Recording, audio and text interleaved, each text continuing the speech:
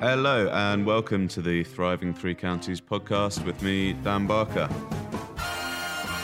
Conversations with inspiring business people throughout the three counties of Herefordshire, Worcestershire and Gloucestershire. And now it's time for today's episode. I hope you enjoy the show. Okay, hello and welcome to this episode of the Thriving Three Counties podcast. I'm Dan Barker and I'm here in the studio with today's guest. He's a strategic business leader with over 25 years' experience working across numerous industries, having spent the last 16 years in the hospitality sector, where he's currently head of finance at Marston's PLC in Wolverhampton. He's developed a people-focused passion for well-being and personal development. Outside of the day job, he coaches, mentors and advises schools and their students on career development strategies in his role as lead enterprise advisor at the Black Country Careers Hub. He's also a non-executive director at GMS Group, Warrens Hall Riding School and Warrens Hall Riding School and Kaleidoscope Plus Group, the leading national mental health charity. In May 2021, he published his first book, Fueled, Fit and Fired Up, which shares practical techniques that help to enhance your mental, physical and emotional well-being. He is Dave Rogers. Hi, Dave. Hi, Dan. Great to be with you today. Yeah, no, thanks for coming in. I appreciate it. And you're the first, you're only just outside of the three counties, but you're the first outside of the three counties guest, so that's pretty exciting. Yeah, it is. I was concerned I'd need a passport to get across the border this morning. Did they not check you? But they didn't check me. I got in no problem at all, so that's fantastic. We normally check people even from Malvern, to be honest, coming over here. No, that's not true. No one from Malvern comes to Ledbury. Cool, no, thanks. Just before we get started then, best place for people to go and check you out would probably be your book, I guess, on Amazon. Yeah. Fueled, Fit and Fired Up. If they punch that in, they'll find you straight away. Yeah, they'll find the book on Amazon. There's a bit of an author profile as there is normally, and they can follow me on Instagram and Facebook. It's pretty easy. It's at Fueled, Fit and Fired Up.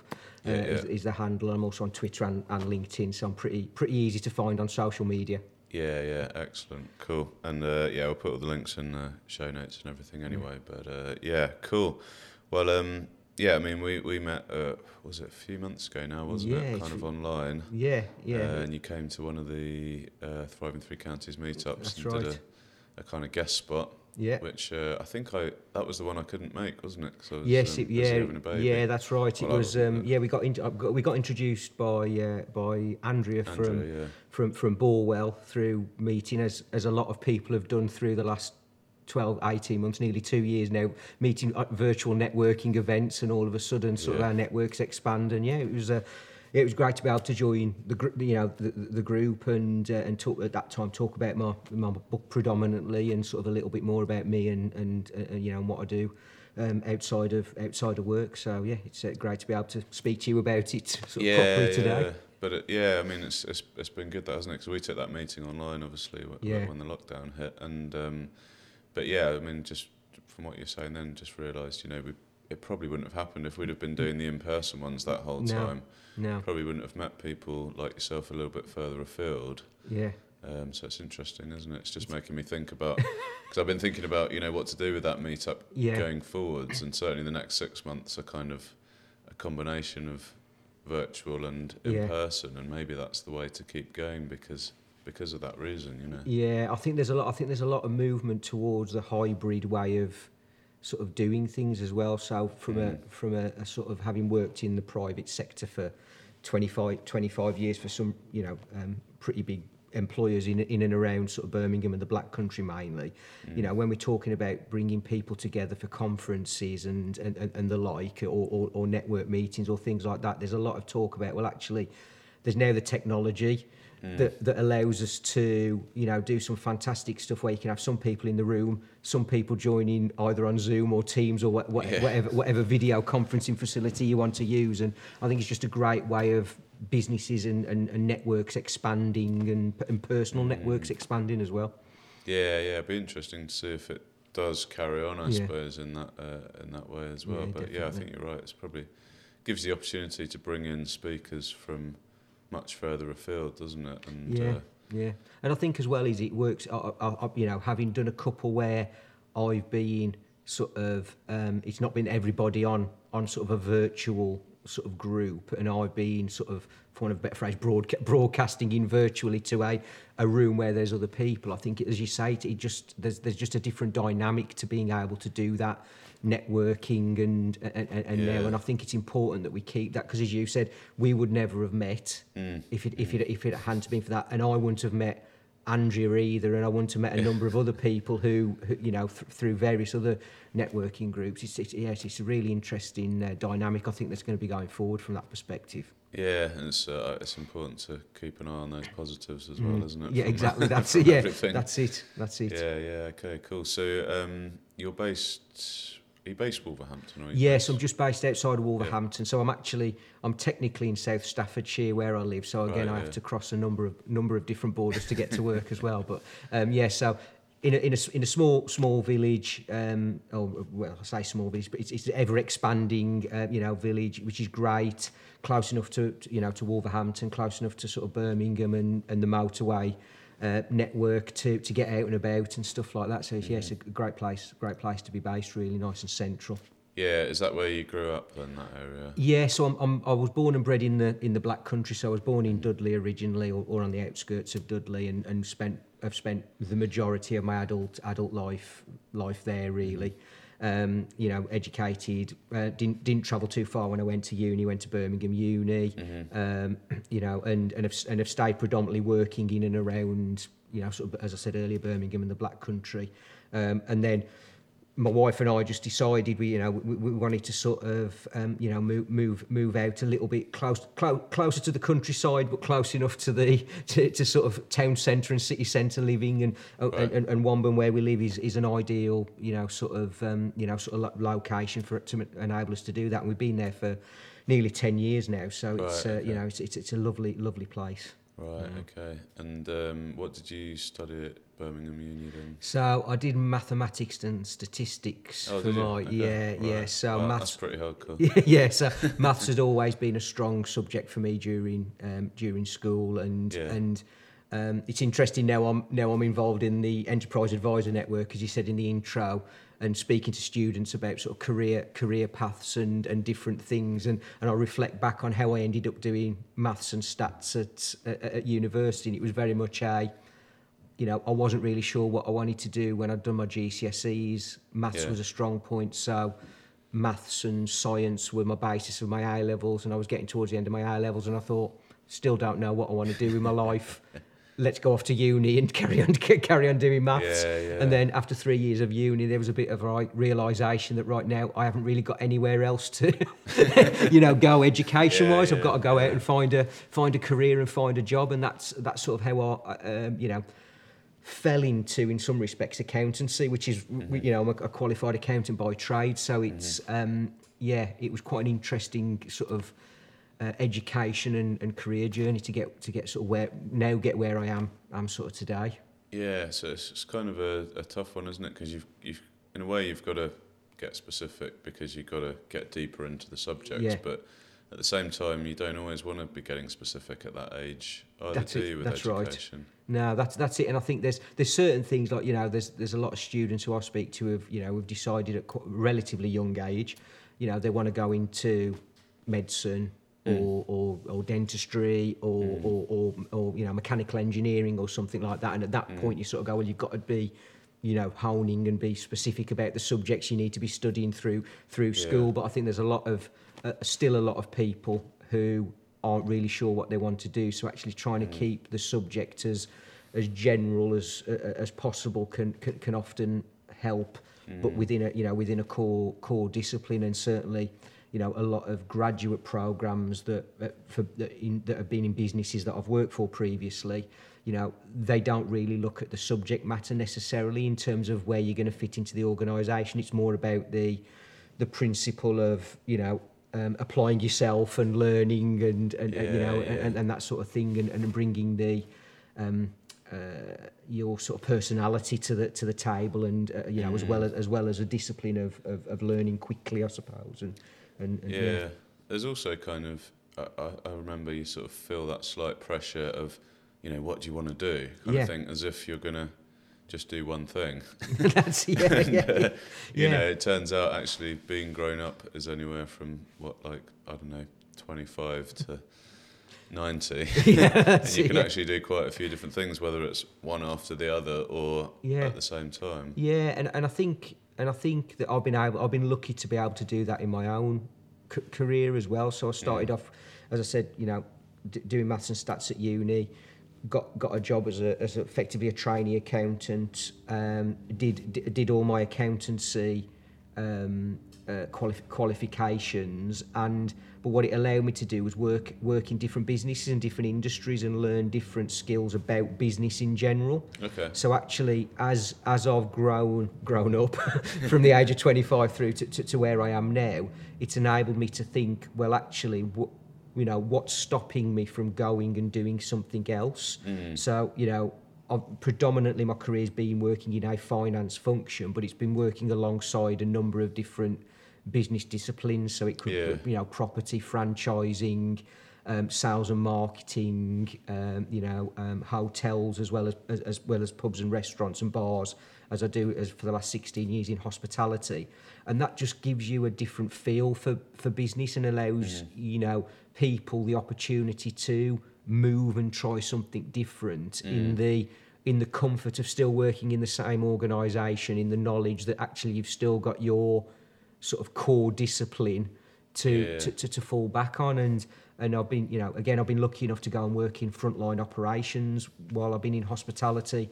And, you know, and that was something that happened because I wanted to do something different. I felt I knew a lot about the business, but really wanted to take the sort of the strategic element of where I was working and apply it at the sort of the front line. And that opportunity, you know, I don't think would have happened necessarily, you know, back in the day, for want of a better phrase. You know, when I was younger, it's about sort of picking those things up as you progress your career. And you know, and some people, you know, as you've done, you know, you branch out into something that's a passion for, you know, or something, and that's where sort of, I suppose, the sort of the mental health and well-being stuff came from me, and also the stuff that I do with the schools and the students and around career development, because I've seen that it is possible to go from thinking you're going to do one thing or not even knowing what you're going to do and be strong at one subject, and actually that doesn't necessarily need to translate into where your career ultimately goes. Yeah, absolutely. It's a bit sort of old school thinking, isn't it? To think, well, if you study maths, you're going to be an accountant. Because there's like you say, you can take that to anything, can't you? Really, and you know, and there's lots of careers in various different industries and sectors where even if you're not doing maths or something in them, that kind of the way you think or whatever can be very useful. That's it. Yeah, it's all about from the maths point of view. For me, it's all about the sort of the analytical approach. You know, it's problem solving. It's that sort of thing. And as you say, it's, you know, we all have to solve problems, you know, throughout our lives, whether it be personal or work life. So actually, that you know, you might not, you know, be strong in the academic sense in terms of qualifications, but actually that analytical thinking can be developed, you know, through other things, more vocational routes. So, you know, apprenticeships are big, you know, again at the moment, and that's just a different way of people applying what they've learnt.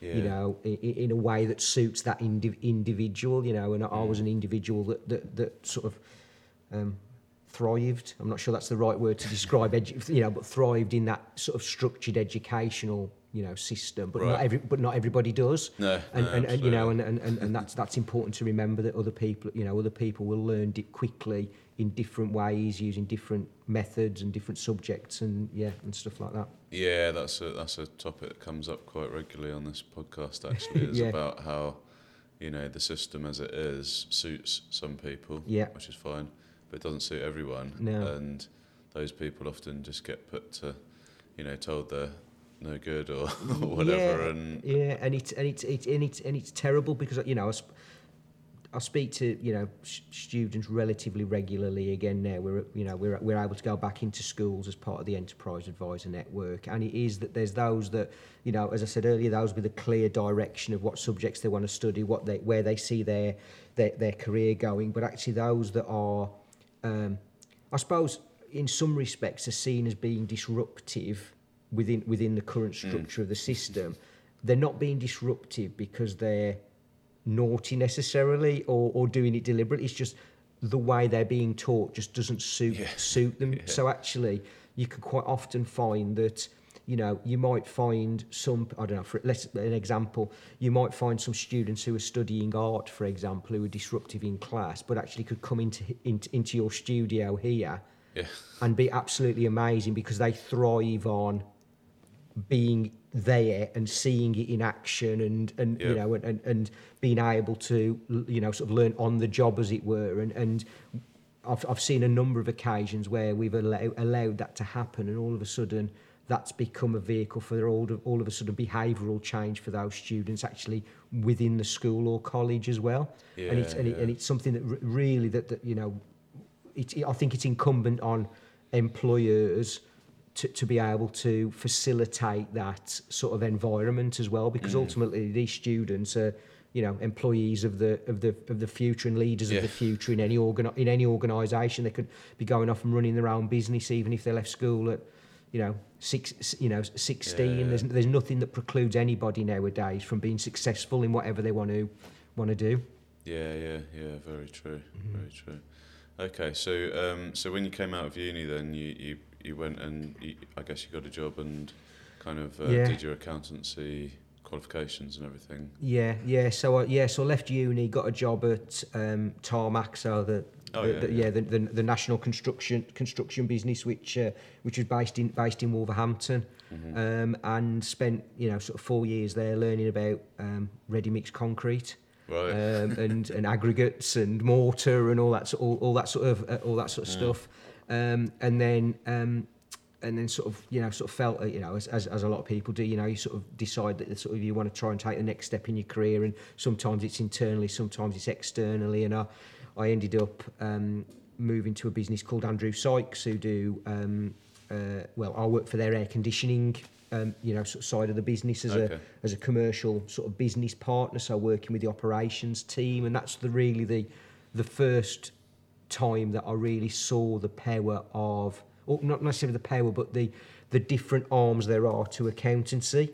Okay. So I quite often say that accountancy is a little bit like medicine, in the sense that you can be a general practitioner of accountancy and be someone who does the accounts for different small businesses and things like that, or you can be very specialised, so you can go and do audit, tax, financial accounts, management accounts, or commercial business partnering, and it was then I suddenly thought, actually I quite like the idea of that sort of sharing the information and telling people in the business sort of what that information is telling us and what we need to worry about and where we need to see the risks and opportunities about it. So sort of analysing the data. That's it, and interpreting it, and particularly for the fact that it's sort of almost presenting finance to non-financial people as well. And I don't know whether that's born out of the fact that I've always said, or I have always believed, and there might be some accountants listening to this who might not hold this view, but I quite often find there's accountants who have fallen into it, or there's people who really wanted to be an accountant, at an early age, and have gone through the big four sort of doing their accounting and worked in practice and all that sort of stuff, and I think that's what makes it such an interesting dynamic of a career, is you get that mix of people. And then I think for me it was very much, I felt like I'd fallen into accountancy because, as you said, it was almost in 1995 when I finished uni. It was very much what am I going to do? I'm good at maths. Accountancy seems a logical link. You don't know what all the options are at that stage, do you, exactly. Really? So now I've sort of thought, well, actually that was where I started. So that would have been sort of probably around the year sort of 2000, when I sort of took a view that my career was going to expand out into sort of more commercial business partnering type roles rather than what I would describe as traditional accountancy. And it just sort of then it was just I thought, well, actually I've tried a new industry. Actually, I quite enjoyed the challenge of learning a new business. So my next stage was I did a very short stint in aerospace and aeronautics with L Gardner Group while I was in between roles, and then I went into car manufacturing with MG Rover. Oh, right. So almost three completely different industries, different types of different characters, different ways of doing business.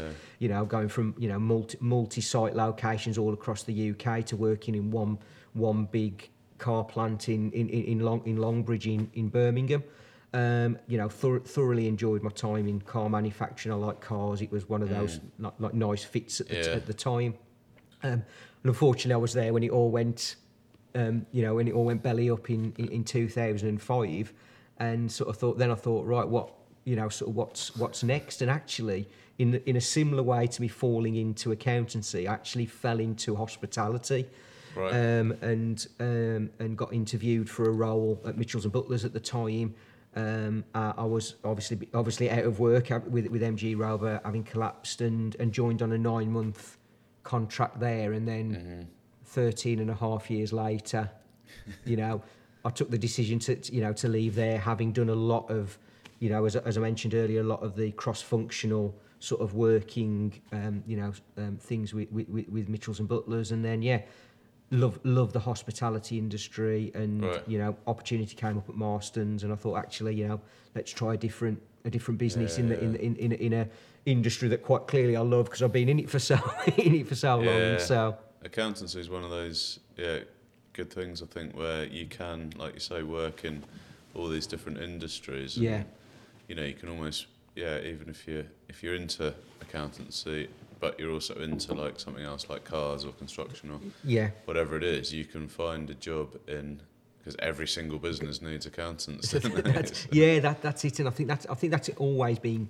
key for me. Is and as certainly as I've got older, I think is sort of you sort of start assessing what you've been doing with your life, and start thinking, well, actually, I want to be doing something that I really, really enjoy, and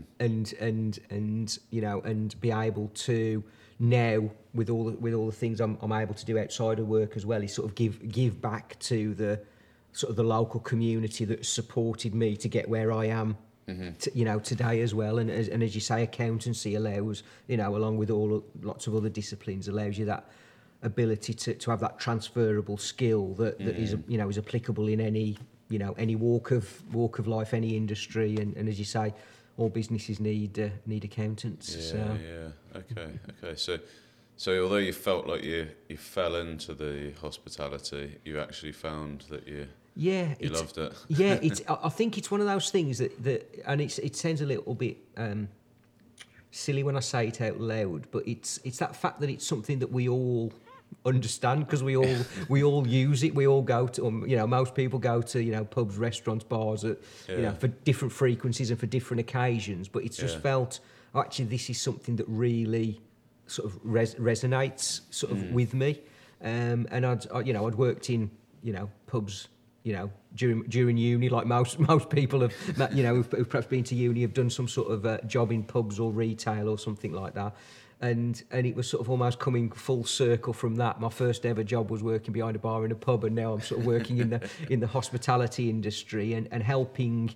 And I think that's sort of the bit where the people side of stuff started developing, because it is very much a people, industry. Okay. Now I'd argue now that every industry is a people industry. It's it's about looking after your people. It's about developing them. It's about having the right people doing the right things at the right time and all that sort of stuff. But hospitality really is, it's driven by the people on the front line, working in all of the pubs, bars, restaurants, hotels, cafes, whatever it is across the world, and it really is a people industry, and that's what I love about it. It's about sort of being able to help support those frontline teams and their operations teams to deliver the best guest experience for all of us who visit us as you know, as customers, guests of these places.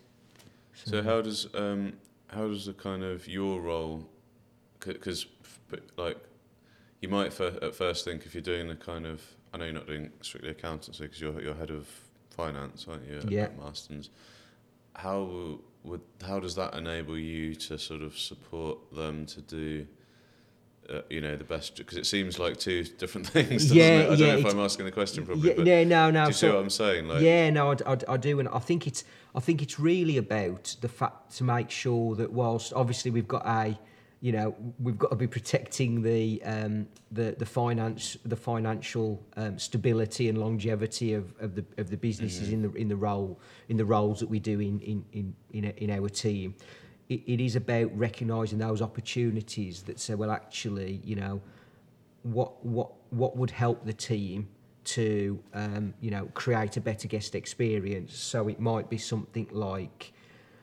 So currently I'm working on a project around people deployment in the pub. So actually, how can we help the general managers of the pubs and restaurants and bars know when they need to have what number of people on during the day, during the week, to make sure we've got the best guest experience at any one point in time. Okay. And so it's, for me, that's sort of the link between sort of the I suppose we call it the pub support centre team, so i.e. the marketing, finance, HR, property, IT, the sort of the business support functions, and the pub teams is about, well, actually we need to make their job as easy as possible to enable them to spend as much time as they can, creating that atmosphere,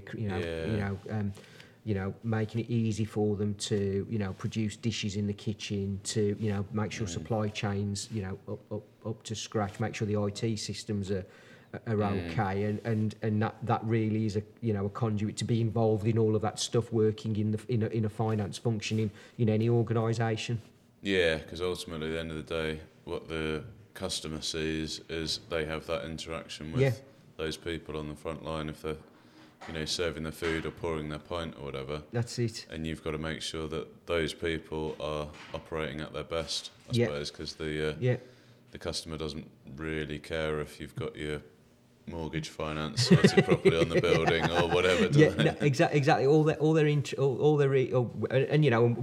We're customers, and it's about having that experience and having that atmosphere and feeling like you're being treated like you're the guest in somebody's home. Is a good way of describing it, and having the ability to I suppose in some respects get whatever you need from your visit at whatever time you need it. So whether it be your drinks are served straight away, or your food's served warm in a timely manner, or you get your bill when you want to pay the bill and leave on time, or you can use an app to order at your table, or all of those sort of things that have become really important, or I should say more important now since we've come out of the pandemic for us as an industry. It's all of a sudden it's right at the forefront of the guest's mind now, the experience element of it. Okay, so how do you go from this then to deciding to write a book about well-being? It's not a natural link, the hospitality industry and health and well-being, I must admit, and I think it boils down to two things really. Is one, that I'm in an industry that is people orientated, and it's about, sort of, as you said earlier, it's about making sure those people are at their best, and that's not just about the tools that we're giving them to deliver the service. Is about how they are as individuals. So there was an element of that sort of well-being thing, sort of coming into that, and also just at a personal level, back in just before the pandemic, so back in December 2019, I felt like I was permanently exhausted. Right. And I thought to myself, right, I need to do something about this. There's something about the way I am living my life that is it means I am not at my best for me, my family, my work colleagues. Well, sort of feeling lethargic. Exactly. And just energy and that was it. And so I just started off simply with going, I need to change what I'm eating. and I need to start exercising more regularly. And it just started as simple as that. Right. And then, which does sound really simple, doesn't it? But it was, you know, it was. It's not easy. It's to not not easy to maintain. No, exactly. So then I started looking at all the reasons why I hadn't maintained sort of fitness and health in the past. So, you know, and we touched on it earlier about, you know, when you're working, you want to do something that you've got a passion for or an interest in. Right. And I think that was what struck me with the exercise piece, was that actually I'd tried, you know, I'd played football, loved football, got to an age where knees and ankles weren't quite, you know, able to stick with it, finished doing that, and then thought to myself, right, what am I going to do? Oh, well, I'll try running. And I did that for a while, ran a half marathon, and then ran very little after that. Right. Tried cycling and all those sort of things. And then eventually came across, obviously, Joe Wicks has been massive over the last, you know, well, not just the last 2 years, but, you know, and came across his HIIT sessions, really enjoyed it, really liked the time it takes to do, so you can fit it in easily into your day at either end of your day, or even during your sort of working day if you need to. Yeah. And I started sharing some of the recipes I was cooking and some of the fitness stuff I was doing on a Facebook group. Yeah. Run by my friend Michael Heppel, and I got a lot of really positive, you know, feedback about it. Lots of people were sharing stuff on this Facebook group. You know, some people were sharing, you know, sort of self-development tips, or were challenging themselves to, you know, sort of declutter their houses or do their gardens up, or loads of different things. You know, it was really supportive area, and people were saying, "Oh, you know, have you ever thought of writing a book?" And I thought, no, I haven't, and I've got no intention of writing a book. They said, "Oh, you know, these recipes that you're sharing are really good. Have you thought about writing a cookbook?" And I thought, nah, I can't see myself doing that. Got no intent, never intended to write a book, nothing like that. And eventually, Michael, funnily enough, again, he launched a writing class online. Okay.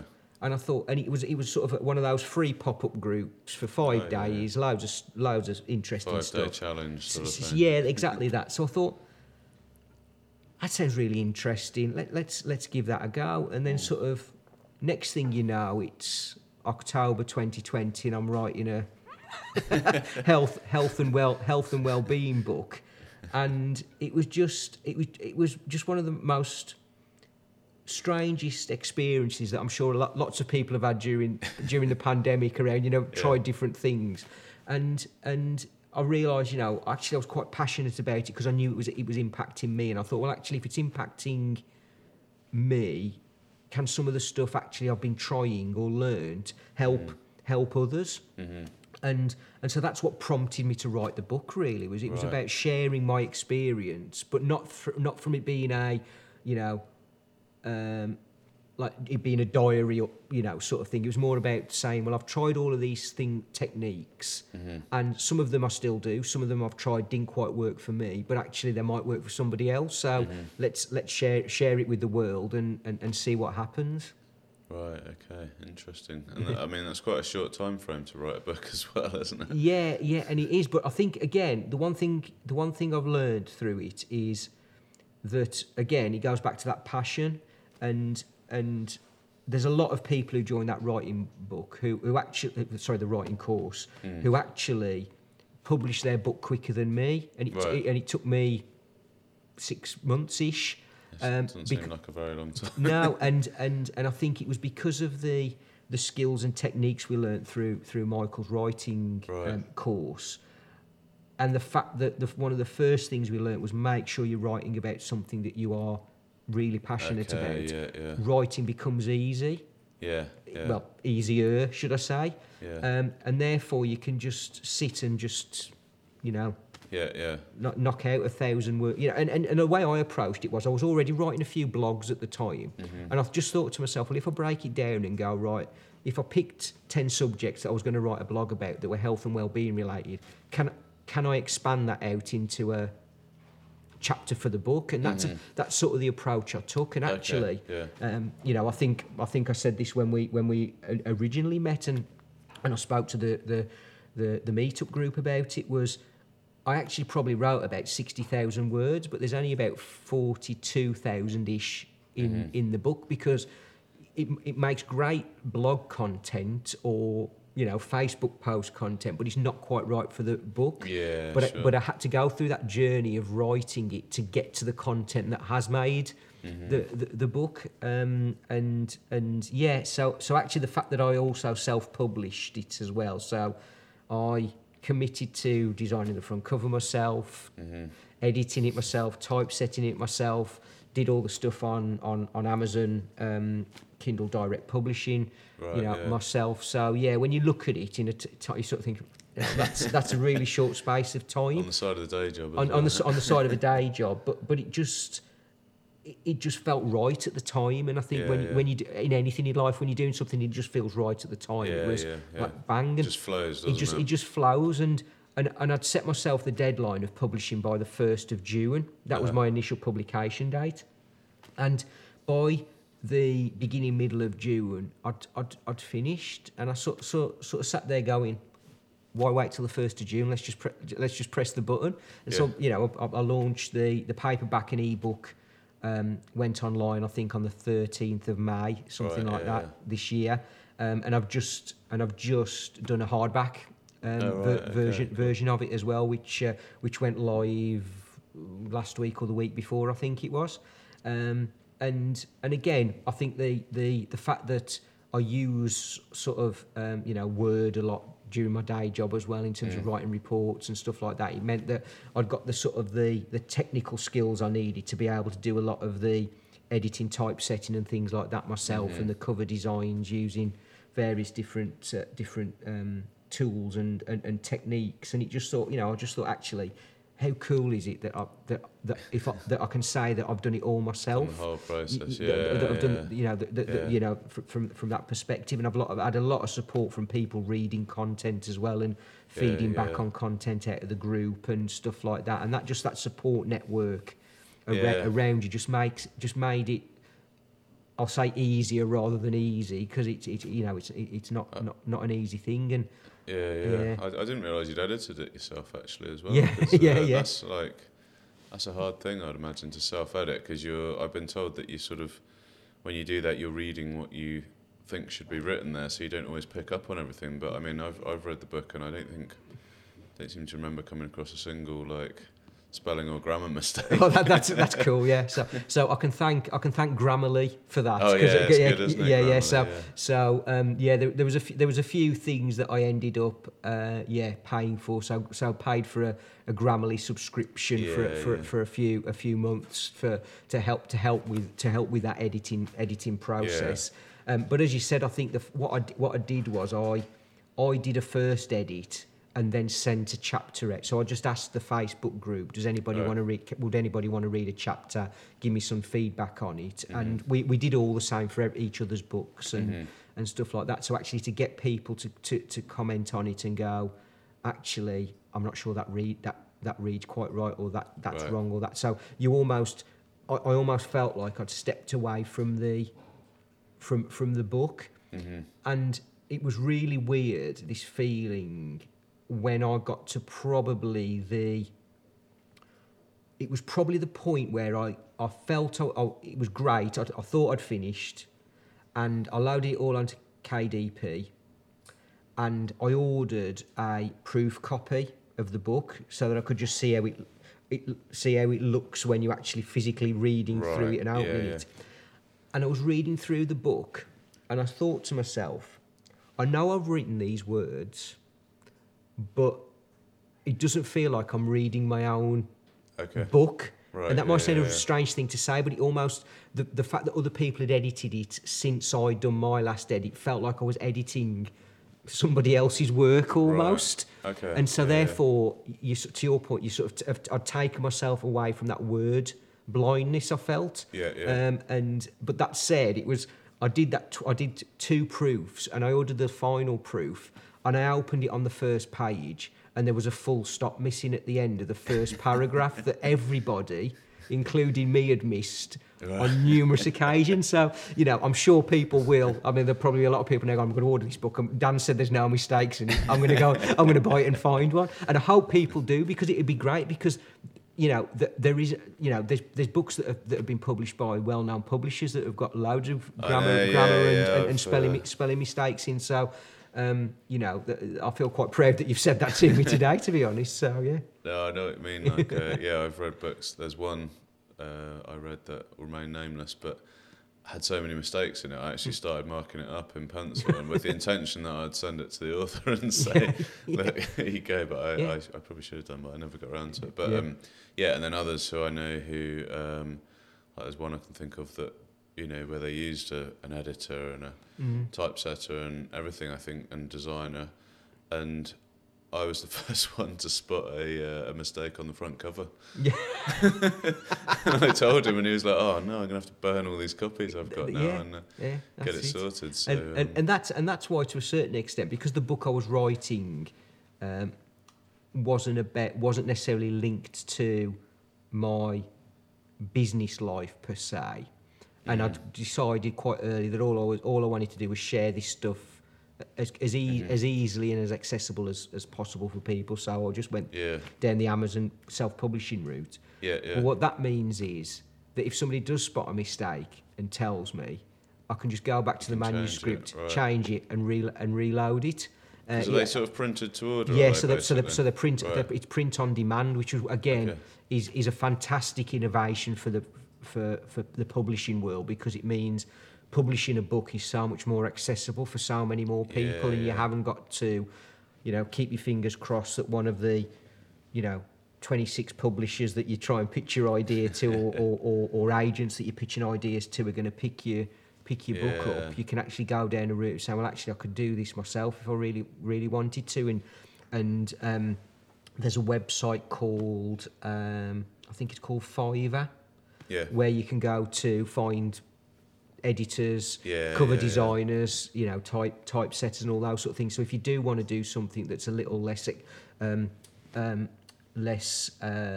expensive, you can find those people who can do some elements of it for yourself without needing to go down a heavy cost investment of buying, you know, having to buy 1,000 books up front and try and you know, sell those, which some people do end up doing. So when you sort of had this realisation at the end of 2019 that, you know, you were feeling lethargic and tired and everything, and you tried a few things, what were the things, and what kind of stuck? You know, what's been the best thing for you? I think there's probably the first thing is that learning that you haven't got to be perfect. Okay.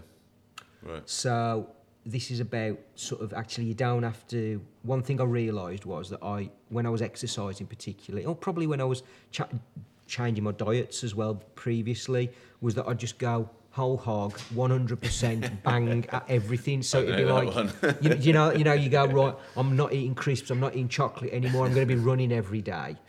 And actually, that doesn't necessarily make you any better than just by cutting down on things. What it actually did was, you realise that actually exercising like that when you've done nothing for 6 months, you're just going to injure yourself and be, you know, out. So there was that bit of saying, well, actually, it's okay if you do have I said to somebody the other day, you know, if you have 3 meals a day, there's 21 meal times during a week. Yeah. So actually, if 1 or 2 of those aren't healthy, that is not causing you the problem. The problems are caused by when it's only 1 or 2 of them are healthy. You know, so it's about that, you know, which develops into a technique I talk about in the book called Beat the Week, which is probably the second thing, which is all about saying, you know, you're going to have more good days than bad every week with whatever you're trying to do. So it's, you know, exercising at least 4 days a week, having at least 4 days, you know, healthy eating, or, you know, or changing something around your diet, or having 4 days where you decide to meditate, for example, or, you know, so so the book, you know, the book isn't just about the fueled element of the book, isn't just about what you eat and drink. It is about how you breathe, you know, how you're clearing your mind, you know, how you're sleeping as well, you know, so that beat the week concept can be applicable to all of those those things. It sort of takes the pressure off, doesn't it? Yeah. I think of it as kind of setting the bar low for yourself. Yeah. You know, obviously you want to have high goals, but yeah, to get into that habit of doing things, I just try and set the bar quite low and just say, right, I'm going to just do this, you know, instead of like every day, because I'm like you, probably, like when I've tried to do things in the past, I'll be like, I'm going to go biking every single day and I'm going to do, you know, 40 miles a day. And, you know, and you do it a couple of times and then that's it. And I think as well, and in some respects as well, the timing of me sort of making the change coinciding with a global pandemic, in some respects helped me a little bit as well, because I was thinking to myself, right, I need to make sure that I'm, you know, as healthy as possible. This is about, you know, supporting, you know, me, family, business, all of that sort of stuff around it, but also it allowed me to really look at the way I was managing my time as well. And I thought to myself, what I don't want to do is all of a sudden fill the spare time that I've all of a sudden got with a load of things that then I know when we go back, when we come out of it, it's going to be intense at work, intense family time. So actually, that helped in some respects create the idea of that, like, not being perfect, beating the week. You know, planning is a big thing that I talk about in the book, and actually making sure that you are, in my case, I try and diarise, you know, my exercise sessions in my Outlook calendar. You know, I protect sort of lunch time. You know, in my Outlook calendar, so people can't drop meetings in and stuff like that. And it's just those are probably the three things. The whole, like, you know, not being perfect, beating the week, and planning things, because actually, you know, those three things for me are the sort of the foundations, as it were, for sort of the flexibility and adaptability of everything that fits around it, from all of the stuff that I've written about and tried. Okay. Because there's a lot of, in the book, there's a lot of techniques and things, isn't there? And I think the idea is that you're saying, look, I've tried all these things, and here, try ones and see what works for you and what might stick. And I think that is the thing. It was, you know, as you said, I've tried everything I've written about. I've tried. Given it a go. I've given it a go. You know, I've read about it, studied it a little bit, and thought, right, actually, that's something that you know that I'm going to try. And as you say, you know, not everything sticks. You know, earlier on we were talking about, you know, people learning different ways, and some things work for people. You know, I know that sort of I try and be so in the where I'm talking in the chapter that talks about sort of how you're clearing your mind and stuff. I talk about meditation and mindfulness. For me, mindfulness is something that comes a little bit more naturally to me than the meditation has done or does. So, you know, but that doesn't mean to say that I'm going to go, well, don't try meditation, because actually that could be the thing that works for you. You know, I still try it, you know, every now and again, but I certainly don't. It's not something I would, you know, practice as regularly as trying to be mindful about things. Okay. And I mean, we were talking about it when you came in, but since writing the book and publishing it, it's opened up several doors and opportunities. And I mean, can you talk a bit about, because, you know, from what I understand, when you write a book, it's not really the book sales that are going to, you know, bring in the income unless you're, you know, in the top kind of 1% or something. But it's all the opportunities. Someone described it to me as like the best business card ever. Tell us what's happened since dropping the book then. So I think it's been quite interesting, actually, because obviously I came and spoke to you know. Yeah, well, I mean, obviously that's the main thing. That was the pinnacle. Closely, and this is now the new pinnacle, recording this podcast. But it's just interesting how. It's just things like that. So people have, you know, I've been able to get on podcasts and talk to people in, you know, people who do podcasts in America, you know, in the UK, You know, people have approached me to, you know, talk about sort of linking it back to business and talking about the well-being of employees as they come back into office environments. You know, done a you know, LinkedIn Live last month, I think it was, around that exact topic. But the thing that I'm really pleased to be involved with is I've just recently been appointed a non-exec director at the Kaleidoscope Plus Group, who are a leading mental health and wellbeing charity that are based in. They've just recently opened a brand new head office, or in a refurbed building as their new head office in West Bromwich. So they do a lot of stuff in and around sort of the West Midlands, but they're expanding out into a national charity. And yeah, I got chatting to the CEO there, and we sort of went through an interview process to become a non-exec director, and Right. really privileged to be, you know, that they think that I can add something to that organisation, both from my professional experience, but also having a passion for mental health and well-being as well.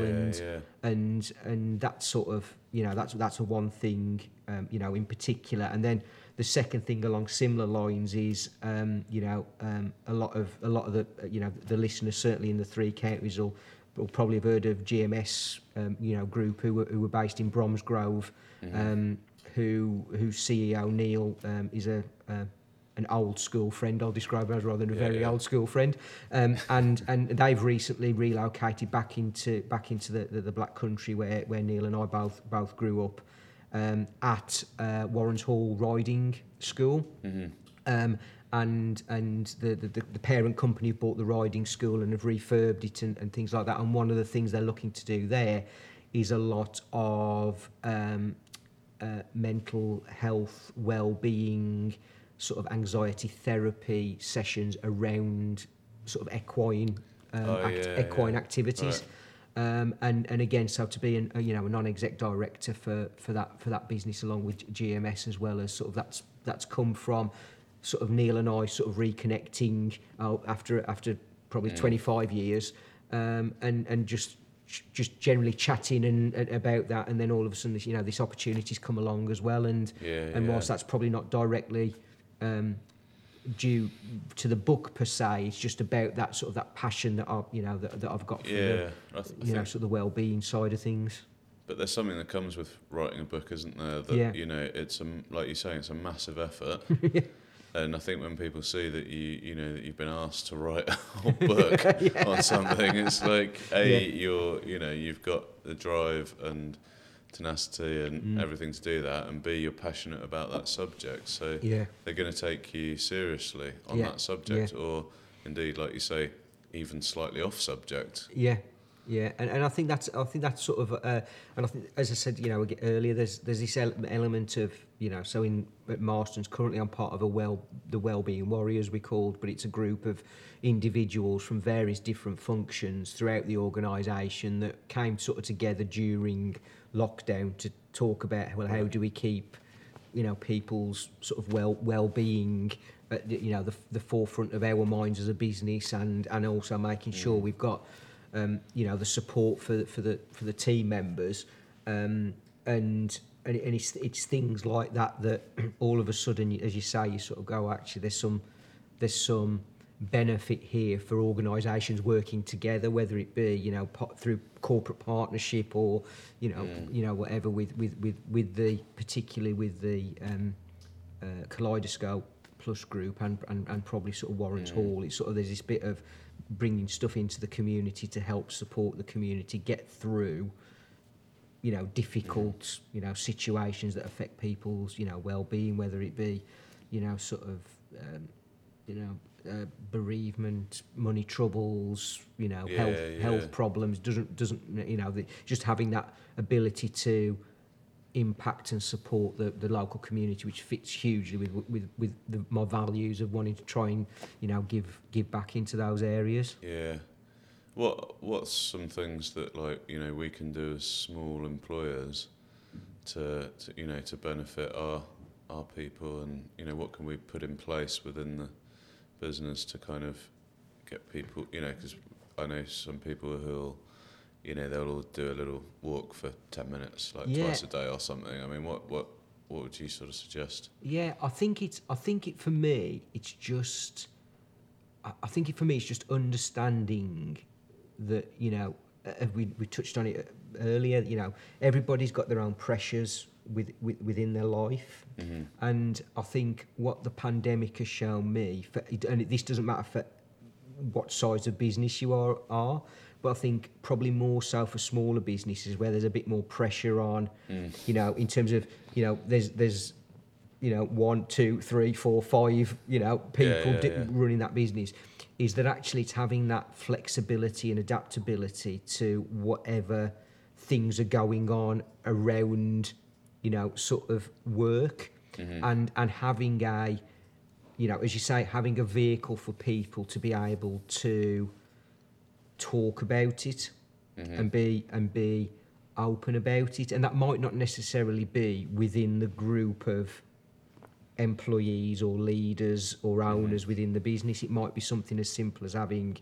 being able to signpost somebody to somewhere like Kaleidoscope Plus Group, where they've got services that can help with, dealing with anxiety, or dealing with, suicide bereavement, or dealing with, just having a chat with somebody because you just feel like everything is just, on top of you. So I think for me, it's about finding those vehicles to enable your people to be able to talk about, their problems.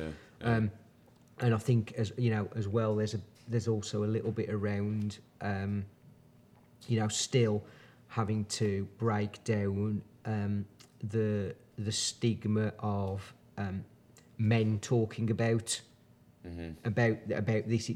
It doesn't come naturally to blokes to talk about these things, and I think it's just making it, it's the norm, the sort of the standard sort of line of it. It's okay not to be okay.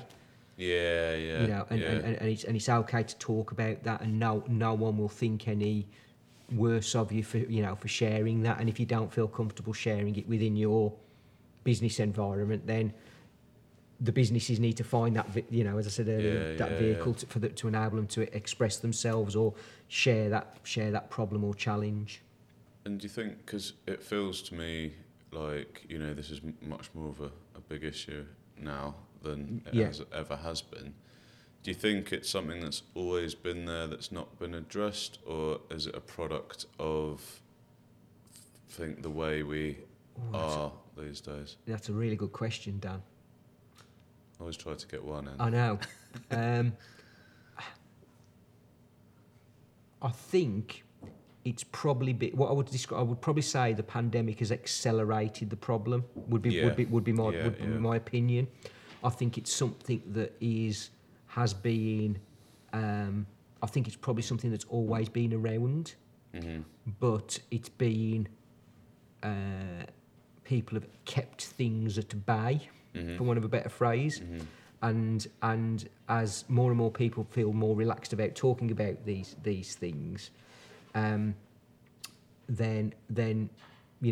that sort of accelerated through lockdown, because the calls on services provided by all sorts of mental health and wellbeing organisations have grown exponentially, over the last 18 months, and particularly, I suspect, as we saw in our business, having pubs that are at the heart of the community and having people isolated at home through lockdown and not being able to have that social interaction, their one piece of social interaction every week might be pop into the pub on a Monday lunchtime to have a drink with a few old boys and old girls, and having that taken away has all of a sudden accelerated the pressures on those people. I think So I think, in answer to your question, I think it's accelerated. It's always been there, but I think the level of services that are now provided mean that it's probably becoming it's coming more to the fore, because there's more people wanting to talk about it, and more services providing the vehicle for people to talk about it. Yeah, because some people say, with sort of social media and things, that's really made it worse. Other people say social media's just kind of magnified something that was always there because it's so like, bringing the culture out into the open and onto this, a platform that everyone can see. But yeah, I don't know. Yeah, I talk a little bit about social media and in the book and sort of almost not avoiding it, but avoiding sort of the doom scrolling. Oh, yeah. Sort of going, more bad news, more bad news, more bad news. Now, Oh, yeah. Yes, it was difficult to find any good news during, Well, it's not just social media; it's like the BBC websites. exactly, and it's just media in general. So I do think there's an element of the royal we. This is have pushed it a little bit harder because social media and media have got this tendency to focus on the negative aspects of things, which therefore means that we as the public only see those negative things. Yeah, but actually, there's a lot of great stuff on social media. There's plenty of groups out there. 2 or 3 that I'm part of. It's people sharing fantastic stuff. It's people supporting each other through difficult situations. It's almost you get out of social media what you want to find on social media to a certain extent, don't you? It's I think that's kind of true of anything really in life, isn't it? Like I always use the example of like the weather because I remember I used to work with someone and you'd have like glorious weather for like 3 or 4 days and I'd say, "Oh, weather's amazing, isn't it?" And he'd say, "Yeah, but is it going to last?" Like, why don't you just enjoy it while it's here? And I always say, if you're always expecting it to rain, you're always right, aren't you? Because even if it's not rained for a few days, eventually it will rain. Yeah. So you're right. Yeah. But on the flip side, if you're always expecting it to be sunny, it'll be sunny at some point. Yeah. It is. It's just flipping that sort of mindset, isn't it? To find the positive in in any given situation. Some are easier than others, obviously, but it's yes, for me it's that whole just finding the what's gonna create the positivity around you and enable you to talk about whatever problems it might be. So it could be I know there's some of the members of the Thriving Three Counties meet up have got, which I think is fantastic, have got that the call they do during the week where people can just dial in and say, I've got this problem with my business or a challenge with the business, and just share that with a peer group. To help support. That sort of stuff is amazing. And it's those sort of things. It's finding that positivity in what an individual might see as a very negative situation. Yeah, absolutely. Okay, well, we've just smashed through an hour, would you believe it? Oh, wow. And so I just wanted to ask you, though, like, obviously the first thing people should do is go and pick up your book and read it. Yeah. But if they're kind of like, feeling like they need to make some changes, they're not feeling, full of energy or and that sort of thing, what do you think's one thing that people listening could sort of just do now, like today, to start making a change? I think for me it would be all about looking at how you're hydrating yourself. Okay. So I think for me, one of the big changes for me was the amount of water I was or in this case not drinking. And whatever amount of water you think you should be drinking, it's a lot more than you actually think it should be. Yeah. So really focus on hydrating, because ultimately how hydrated your body is, that energises your body as well, kicks your metabolism, keeps you a little bit healthier, and enables you just to create the first sort of energy boost to start the ball rolling with everything else. Okay. Yeah. All right. That's a good tip. Yeah. Okay. Brill. Yeah. I mean, thanks again for coming in and My everything. pleasure. All your links. So go to Amazon to find your book. Yep. And put that link in there. You've got the Instagram, which is Fueled, Fit and Fired Up. Yep. You've got the Facebook, which is also Fueled, Fit and Fired Correct. Up. Twitter, Fueled, Fit, Fired. Yep. And LinkedIn, you're pretty good on LinkedIn, I think, aren't you? Yeah. So you can find me either through my personal profile, or there is a Fueled, Fit and Fired Up company page as well on LinkedIn, which people can find me through as well. Yeah. Okay, bro. Well, no, thanks again. It's been excellent. No, it's been an absolute pleasure, Dan. Thanks for having me. Good having to me meet on you in the person podcast. finally. Yeah, exactly. Yeah. Cool. Nice one, Dave. Take care. Cheers. Thank you. You've been listening to the Thriving Three Counties podcast with me, Dan Barker. You can find links to all the episodes and show notes over at danbarkerstudios.com/podcast. If you've enjoyed today's show, please head over to iTunes and leave us a review. It helps other people find the show and connect more people in the region. Thank you very much for your time listening. I hope you've enjoyed it, and we'll see you next time.